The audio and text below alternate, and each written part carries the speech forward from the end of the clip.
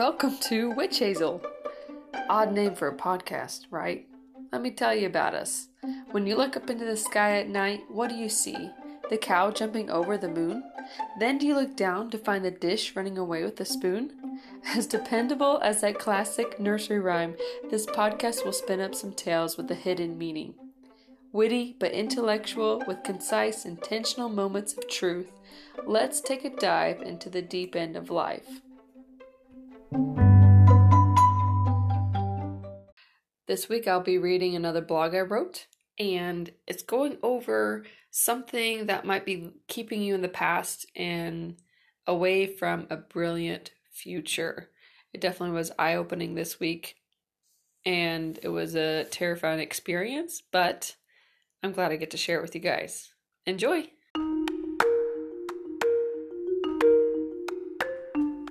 Pain stretched across my chest, stomach twisting tighter and tighter. There's a small percentage I won't make it out alive from this battle. My mind races in circles, no end to the madness, and then I realize it was all a dream. Well, more like a nightmare, but at 2 a.m. in the dark, I can't think straight. Even after waking up, the gut-wrenching feeling still remains. The storyline of the dark play is the exact fear I carry with me in a locked box. A little box I hope no one gets too close to give proper attention. Let's just keep sweeping it under the rug, shall we? I believe fear can run its course through many different avenues, causing all kinds of traffic jams and accidents on the road map to destruction. Some people can't understand their anxiousness and can't get to the root of the fear. Each new season, we are habitually trimming the surface of the weed, but never taking it out completely. Crazy thought. Would you rather live pushing the fear to the side, like covering the infestation of creepy crawly spiders with blankets, making it appear like everything is normal? Or face the inevitable? Face the fear, light those spiders up like Christmas morning. It's easier to act as though we're fine, but on the inside we're slowly getting overtaken by those oversized spiders and their tickling webs. Along with the fact that we all have fears, I believe there are different levels. Fears that are part of your big picture, those are the ones you can push aside more easily because it's not affecting the daily. Example, fearing you aren't making disciplined choices for your future by spending a little more each month than necessary. I can push that little voice warning me inside to the curb in a jiffy as I walk through Target doors. But then I have the short-term fears affecting our now reality, the thoughts I have when I'm in public, picturing one of my kiddos getting snatched, the ghastly thought of not being in control at all times, fearing an outcome I didn't predict or plan for. How our whole life can be directed by us, but it's a life not meant for us. We are meant to live with the worst case scenario. How our whole life can be directed by us, but it's a life not meant for us. We aren't meant to live with the worst case scenario standing in a form of a hurdle in our big journey of life, especially since I have not done my stretching. I say fear a lot throughout this podcast. That's so you can fill in the label of darkness that is swarming the edges of your mind, waiting for a weak moment in your defense. Since we're in the game of growing, there are always going to be new hurdles to jump. But great news. After I get one leg over the hurdle, teetering on my tippy toes, barely touching, I know my only option is to focus on getting my other leg over. Ta-da! That fear is faced and slain. And look, how much wiser we all become with both the fun-sized unicorn life lessons we stumble over, but also the painful dark ones faced and laid to rest for good. There is freedom knowing I wasn't consumed into the black hole my mind was telling me was the only option. When all you hear is, give up, don't try, this is how it is, do not stand another minute of your precious life with those lies.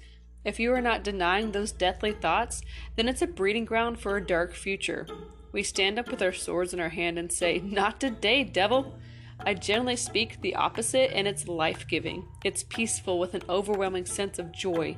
I begin to recognize the hopeful wordage going on in my head versus the vocab that I don't want to have as a roommate. Another little sticky note that can fall under the category of fear, a simple reminder, it's all in our head.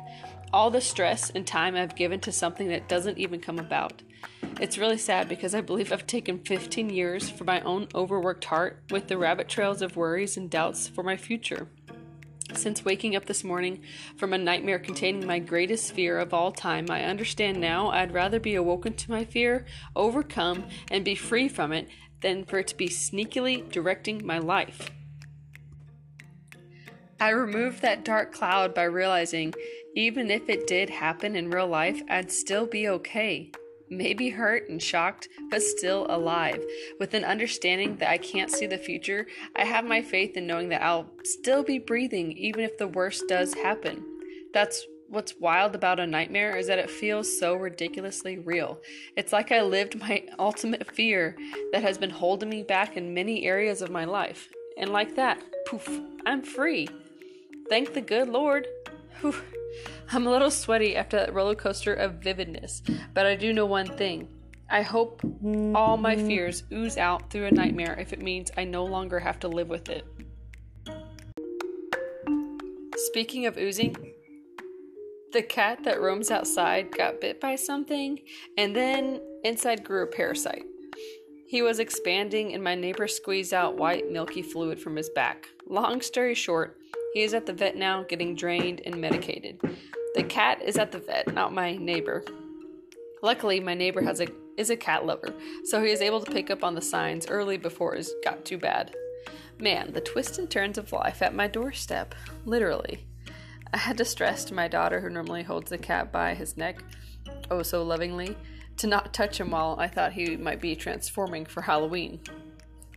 To conclude today's wicked adventure, let's morph our reality in the direction that is more hopeful than the days before. Ask yourself, what are your fears, and be prepared to face them.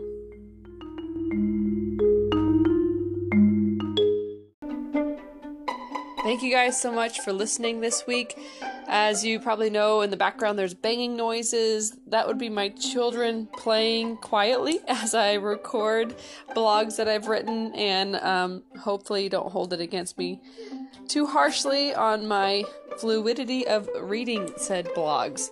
Just hope that you can enjoy it, and also you can read if you'd prefer instead of listening to me yak on about it. Thank you again.